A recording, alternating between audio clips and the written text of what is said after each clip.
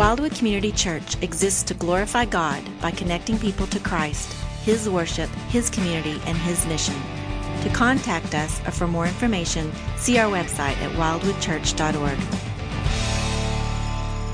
If you've been with us the last few weeks, you know that we are walking through a study of the Gospel of Matthew, specifically chapters 8, 9, and 10, as we are talking about what it means to follow Jesus.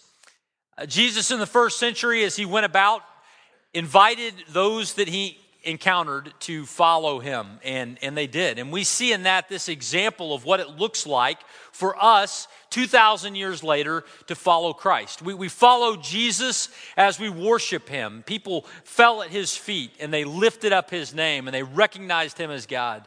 They followed Jesus into community. Jesus went and hung out with Matthew and his tax collector and sinner friends. Jesus has fellowship with the fallen. He invites us into community, and we saw that. But today we're going to continue our study of what it looks like to follow Christ by looking specifically at following him onto mission.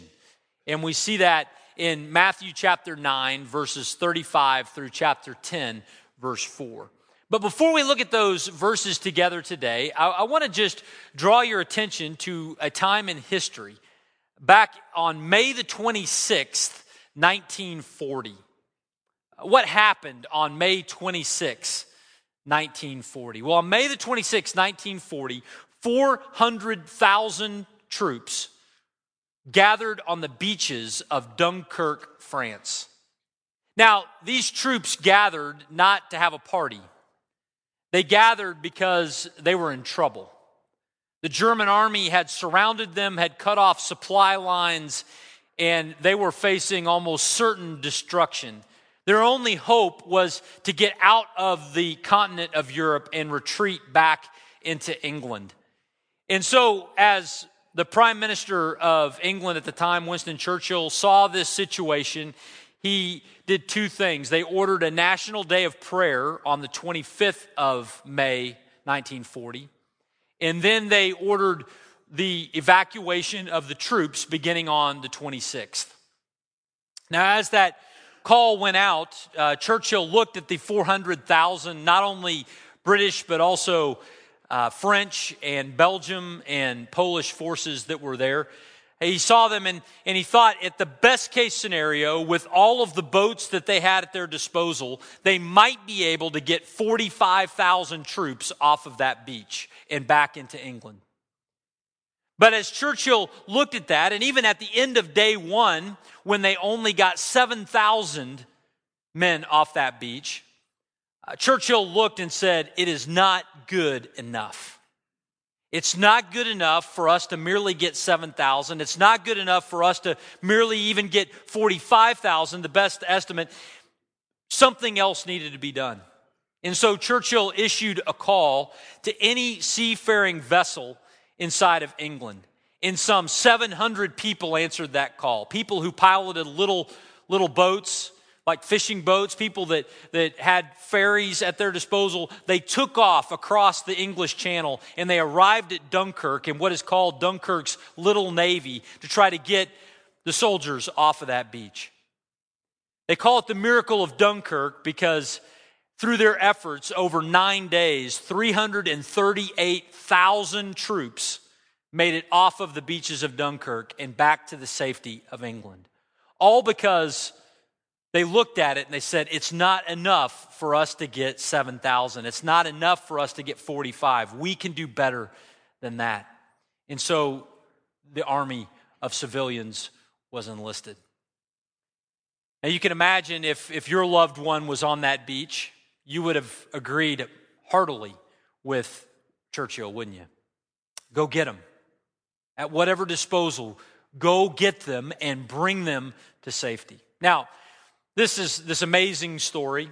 It's the subject of one of the summer's best movies, thought of up for Oscars and all kinds of things, Christopher Nolan's Dunkirk. Some of you may have seen it. But, I tell you that story today, not just to tell you an interesting anecdote from history, but because I believe in that story there is a picture of something we see in Matthew chapter 9, verse 35 through chapter 10 and verse 4. Because in those verses, we see Jesus look out across the crowd that gathered around him. And as Jesus looked at that crowd, he said, it's not enough for us just to get the gospel to some. But Jesus had a desire to bring them all home. Jesus knew that his death on the cross would be a sufficient payment for the sins of not only a few, but for all of them. And so Jesus says, let's send the boats. Let's unhook my followers from the harbor and send them across the channel to bring God's children home to the safety of salvation in Christ. And in this call that we see in Matthew 9 through chapter 10, verse 4, what we see is we see a commissioning for you and I to get involved in the greatest rescue operation. Dunkirk, the greatest evacuation in military history.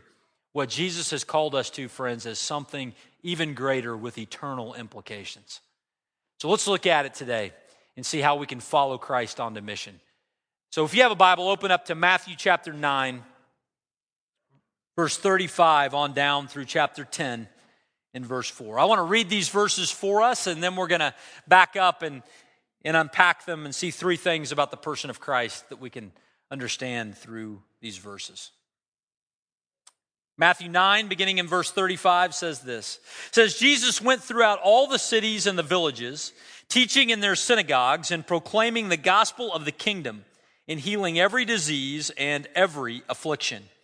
When he saw the crowds, he had compassion for them because they were harassed and helpless, like sheep without a shepherd. Then he said to his disciples, the harvest is plentiful, but the laborers are few. Therefore, pray earnestly to the Lord of the harvest to send out laborers into his harvest. And he called to him his 12 disciples, and he gave them authority over unclean spirits to cast them out and to heal every disease and every affliction. The names of the 12 apostles are these. First, Simon, who is called Peter, and Andrew, his brother. James, son of Zebedee, and John, his brother. Philip and Bartholomew. Thomas and Matthew, the tax collector. James, son of Alphaeus and Thaddeus. Simon the Zealot, and Judas Iscariot, who betrayed him. Now, in these verses today, friends, we're going to see three things about the person of Christ. And as we follow him on the mission, we must remember these three things. The first thing I want us to see is this. I want us to see the compassion of Christ. I want us to see the compassion of Christ. Friends, if you read the Gospels and you miss the compassion of Christ, you need to read them again. Because throughout the account of Jesus' life, we see his compassion and his love for the people around him. Now, where does that show up in this passage? Well, the love and the compassion that Jesus had for people shows up in what he was doing. In verse 35, Matthew summarizes again the ministry of Jesus in Galilee. Remember, he's basing out of Capernaum, which is on the north shore of the Sea of Galilee, but Jesus didn't stay there. And in verse 35, we get this summary of what Jesus was doing as he was ministering throughout the regions of Galilee. He didn't stay in one spot hoping that some would come find him, but Jesus was an itinerant, moving town to town, village to village. He went to the cities, those places that had walls, these bigger places, and also to the villages, the small rural locations. Throughout Galilee in that day, there were, Josephus would tell us, maybe a couple of million people that lived in Galilee in the first century. And Jesus was going town to town, village to village, proclaiming his message to all of them. Well, what was he doing? Well, he was doing really three things. He was expounding the old.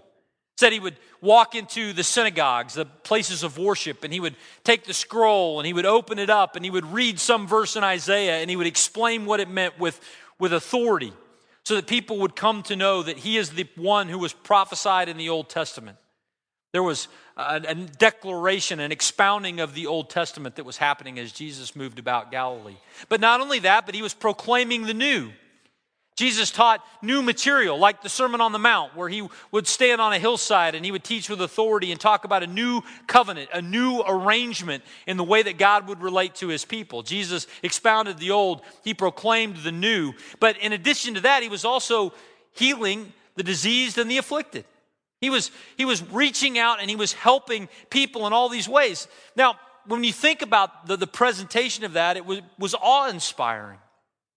People were gathering around him because they'd never seen anyone put that package of things together in this way, and he was just someone who was very intriguing to them. They were following him. B.B. Warfield said this about this season of Jesus' ministry. It says, when our Lord came down to earth, he drew heaven with him. The signs which accompanied his ministry were but the trailing clouds of glory which he brought from heaven, which is his home. I love that picture. When Jesus came to earth, he brought the trailing clouds of glory with him.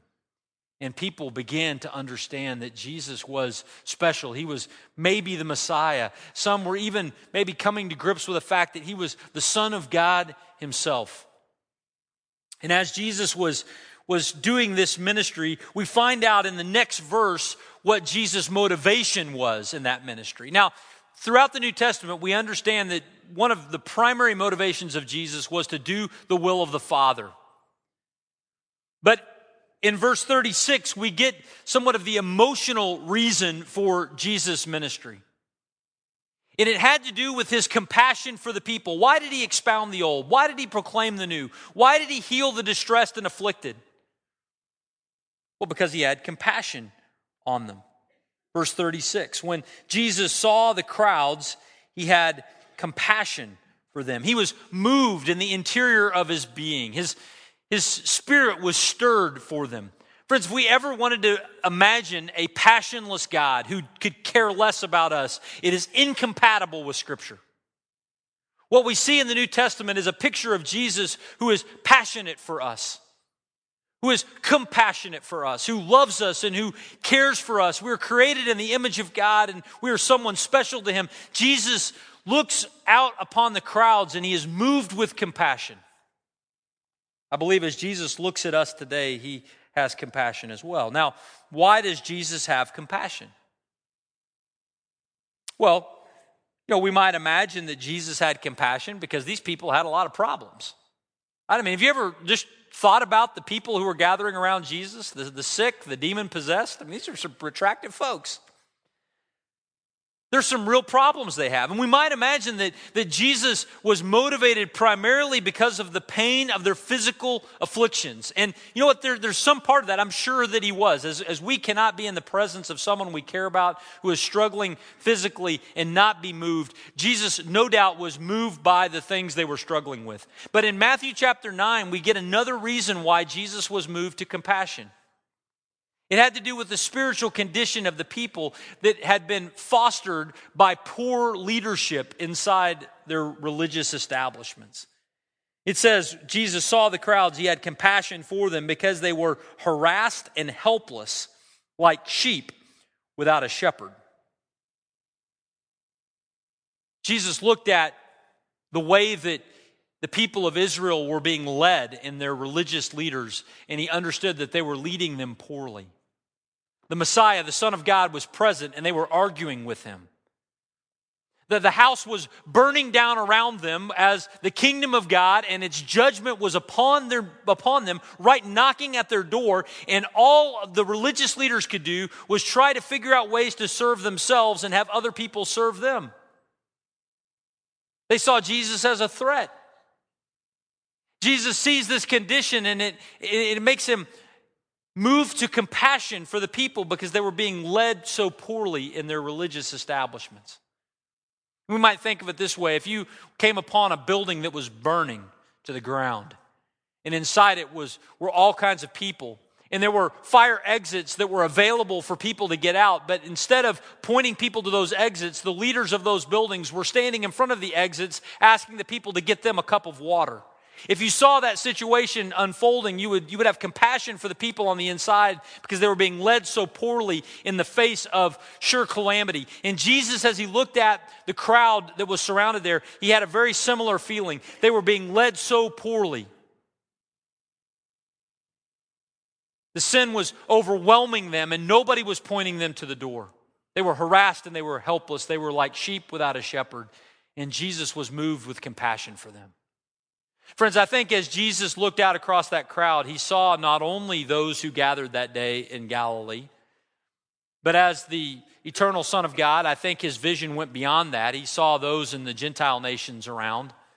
Not only did he see them, but he saw into time, into the future. He saw people like you and me, and he said, there are people in a burning building, and someone needs to point to them the way out. And Jesus has compassion for them, and he has compassion for us. Friends, I want to ask you, do you have compassion for people that don't know Christ? Or are you just irritated by them? Just think about that. Sometimes we look at the world in which we live, and we look at people who don't know Christ, and we just get irritated.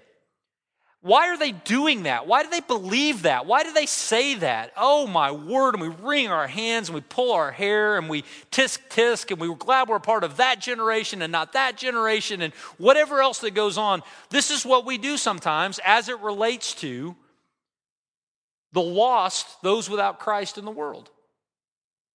And yet, what does Jesus do? If our primary reaction to the lostness of the world is just to go tisk, to fold our arms, to want to forward the email of the fallenness of the world around us, but we're not moved with compassion, friends, we need to go back and read the New Testament again. As Jesus sees those who are like sheep without a shepherd, as he sees sin run amok in the lives of those around him, he is moved with compassion for them. Are we moved with compassion, with the love of Christ? Friends, I think that's where our evangelism begins. That's where our mission begins. It begins with the compassion of God. It doesn't begin with us and our altruism. It begins with the compassion of the Savior for a lost world who looks at them and says it is not good enough that they die, but someone must go and point them to life.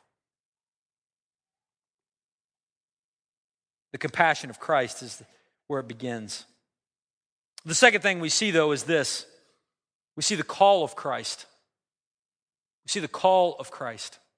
What does Jesus do? He's motivated. He's leaning in. He has love and compassion for these people. But what does he do? What does he ask those around him to do? What does it say in verse 37? He says to his disciples, "The harvest is plentiful, but the laborers are few. Therefore, pray earnestly to the Lord of the harvest to send out laborers into his harvest." It's interesting that what Jesus does here is he calls on his followers to act, to understand the lostness of the world around them, but not just to understand it intellectually, but to do something. But what's fascinating is he doesn't call them first to go and do. He calls them first to drop and to pray. He says that this harvest that is out there, these people that might come to faith in Christ, in the face of judgment, that they might be saved, Jesus says in that instance, the very first thing that his followers should do is they should understand that work is God's work.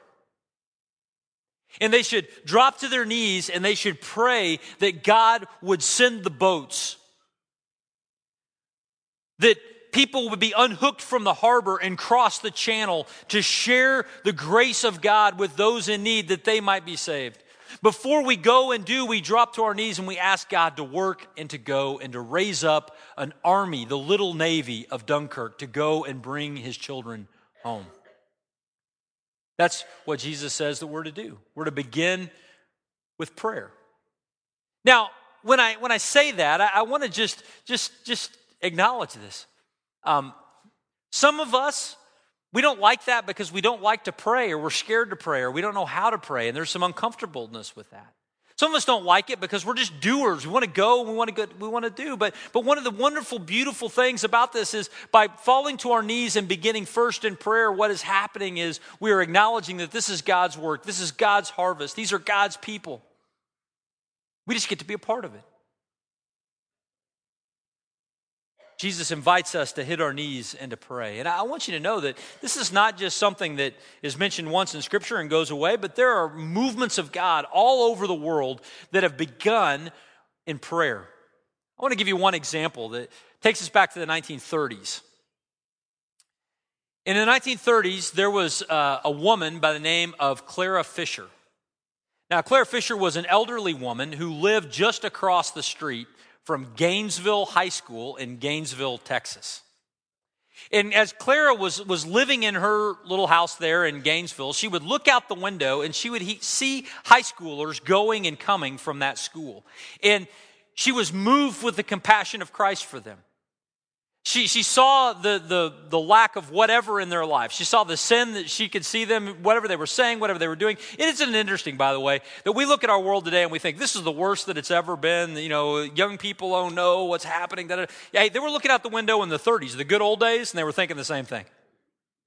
Claire's looking out the window at Gainesville High School saying, oh no, what is happening over there with these kids? But instead of seeing that and just judging those children, she had compassion for them, the compassion of Christ. She drops to her knees and she begins to pray. And she invites several other elderly women to join her in prayer. Oh Lord, that you would reach those students somehow, that you would raise up someone to go into that school or someone's and to reach them for Christ. Guess what? God answered that prayer. A few years later, after many hours of prayer, there was a young man who was going to Dallas Seminary by the name of Jim Rayburn that God laid on his heart to go into the high school at Gainesville High School in Gainesville, Texas, and bring the gospel with him. He started what was called the Miracle Book Club. It eventually became the Young Life Campaign. And the ministry of Young Life was birthed right there and has gone around the world, reaching millions of kids with the gospel of Jesus Christ. Where did it begin? Did it begin with Jim Rayburn having a good idea? No, it began with the compassion of Jesus.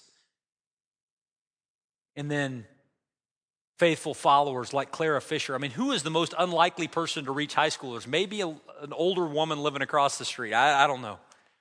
But not in the economy of God. She hits her knees, she prays, and the Lord answers. Friends, God wants to start movements around the world. He's at work. He invites us to join him and to join him in prayer.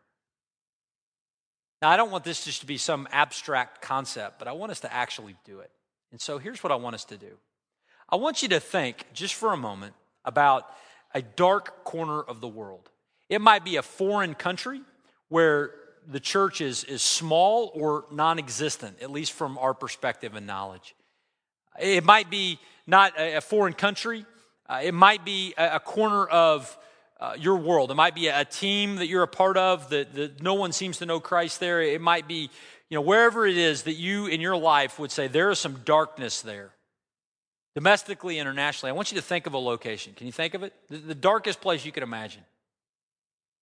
And here's what I want you to do. I want you just to pause, bow your heads. And I want you to take a moment and I want you to pray to the Lord of the harvest that he would send out laborers into that field to bring the good news of Jesus there. So take a moment and just pray.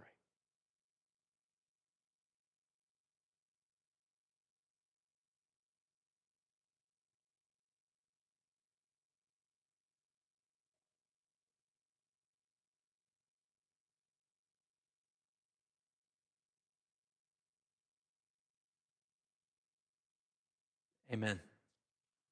We don't have to wait for these kinds of moments for us to pray, but this is a part of what God has called us to do as we follow him, that we would be praying for places where there is darkness, that God might bring light.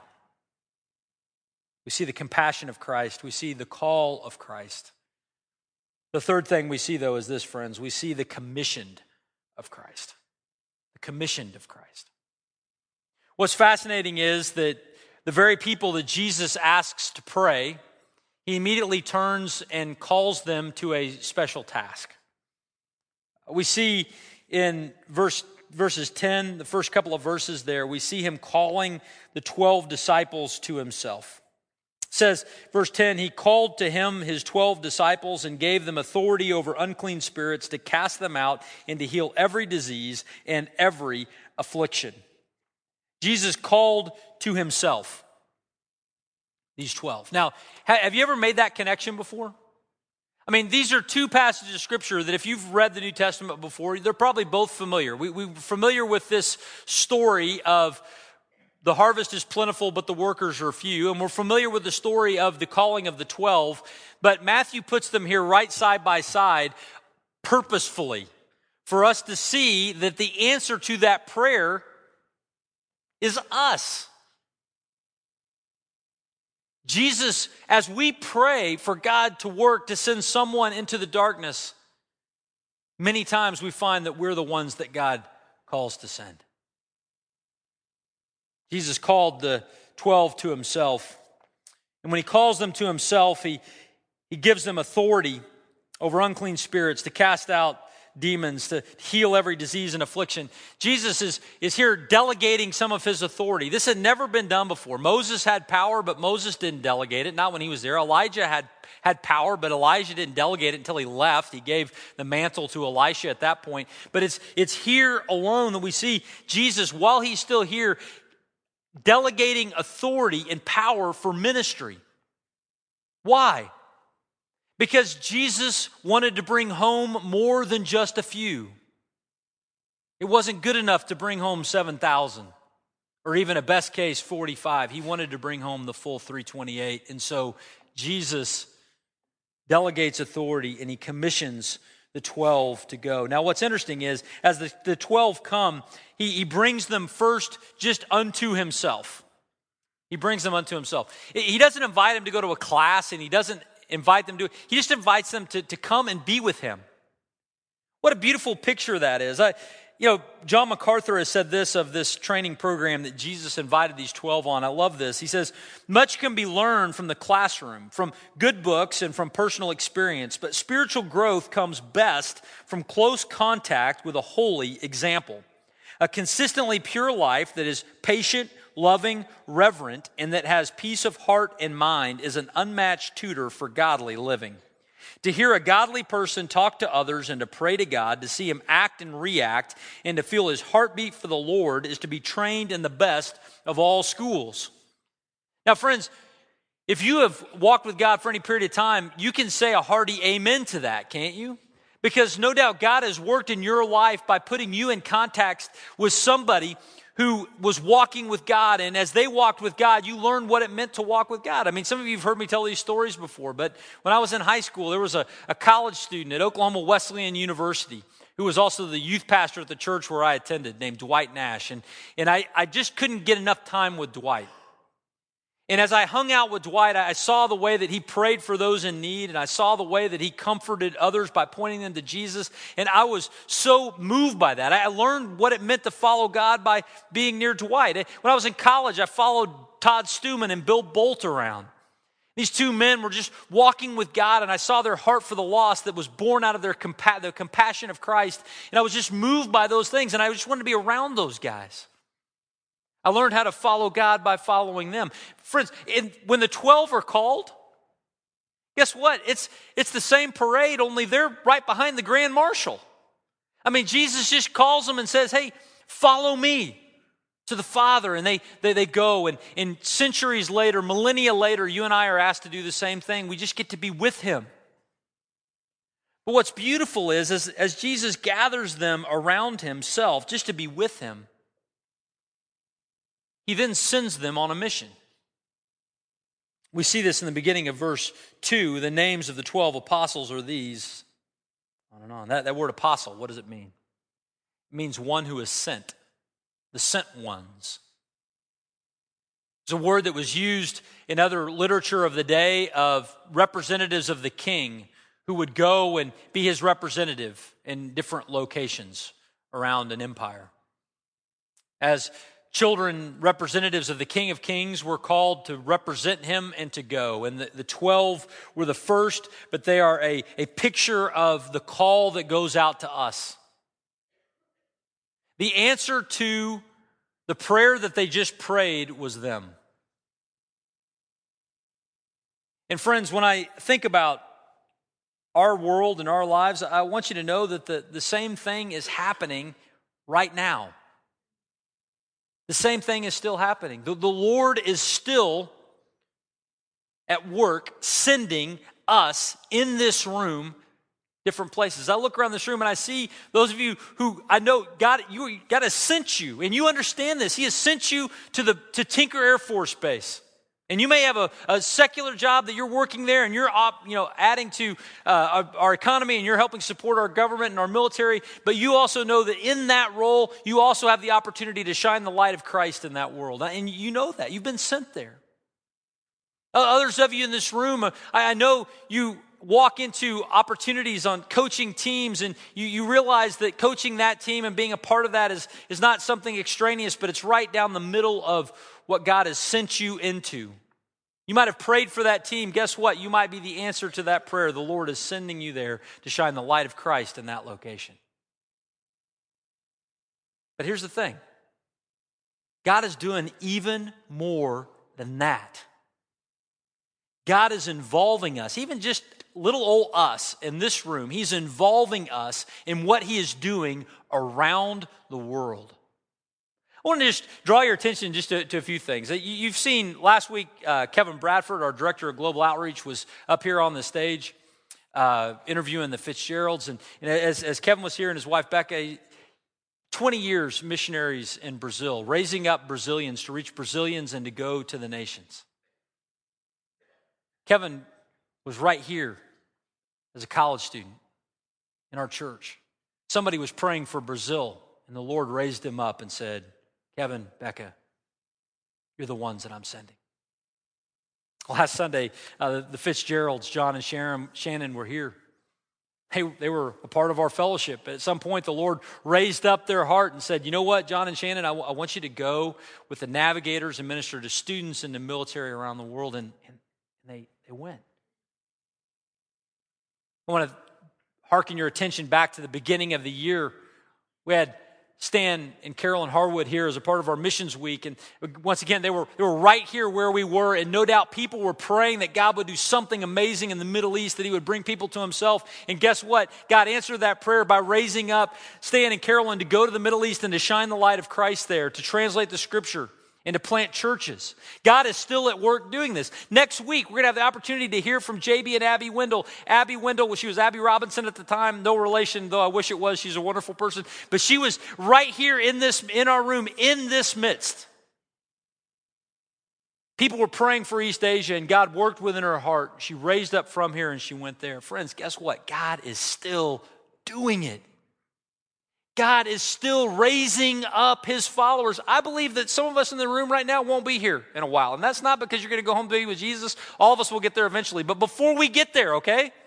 Before we get there, I believe God's going to send some of you someplace else to serve him in a different context, in a different city. And some of you, it might be because there's been a transfer and you end up in Indiana. And you wonder, how did I end up in Indiana? Well, because the Lord had a spot for you in Indiana. But others, God will raise up and he'll take you to a foreign field with the privilege of taking the gospel of Jesus Christ there.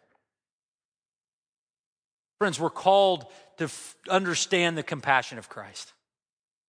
As we understand the compassion of Christ, we're called to pray for the Lord to raise up people. But we need to know this. As we are praying for those things, the answer to that prayer very well may be you or the person beside you. And you know what? I can only be in one spot. You can only be in one spot. But collectively, with the believers throughout this world and the ever-growing army that God has, guess what? The coverage is pretty good. We would just listen to the Lord's leading and go and take the good news of Jesus with us. Where is the Lord calling you to serve him next? Friends, we're going to wrap up our time of worship today. I'm going to pray, and then after that, we're going to wrap up our time of worship by singing a song. And in this song, there's this beautiful lyric that talks about, come on down to the water, where all the broken sing. And you know what? That song is probably talking about baptism. But you know what? When we sing it today, I want you to think about Dunkirk. And I want you to think about the Lord calling us down to the harbor, unhitching our boats and asking us to cross the channel, to take the good news of Jesus where God's people need it. Father, thank you for the opportunity to worship today.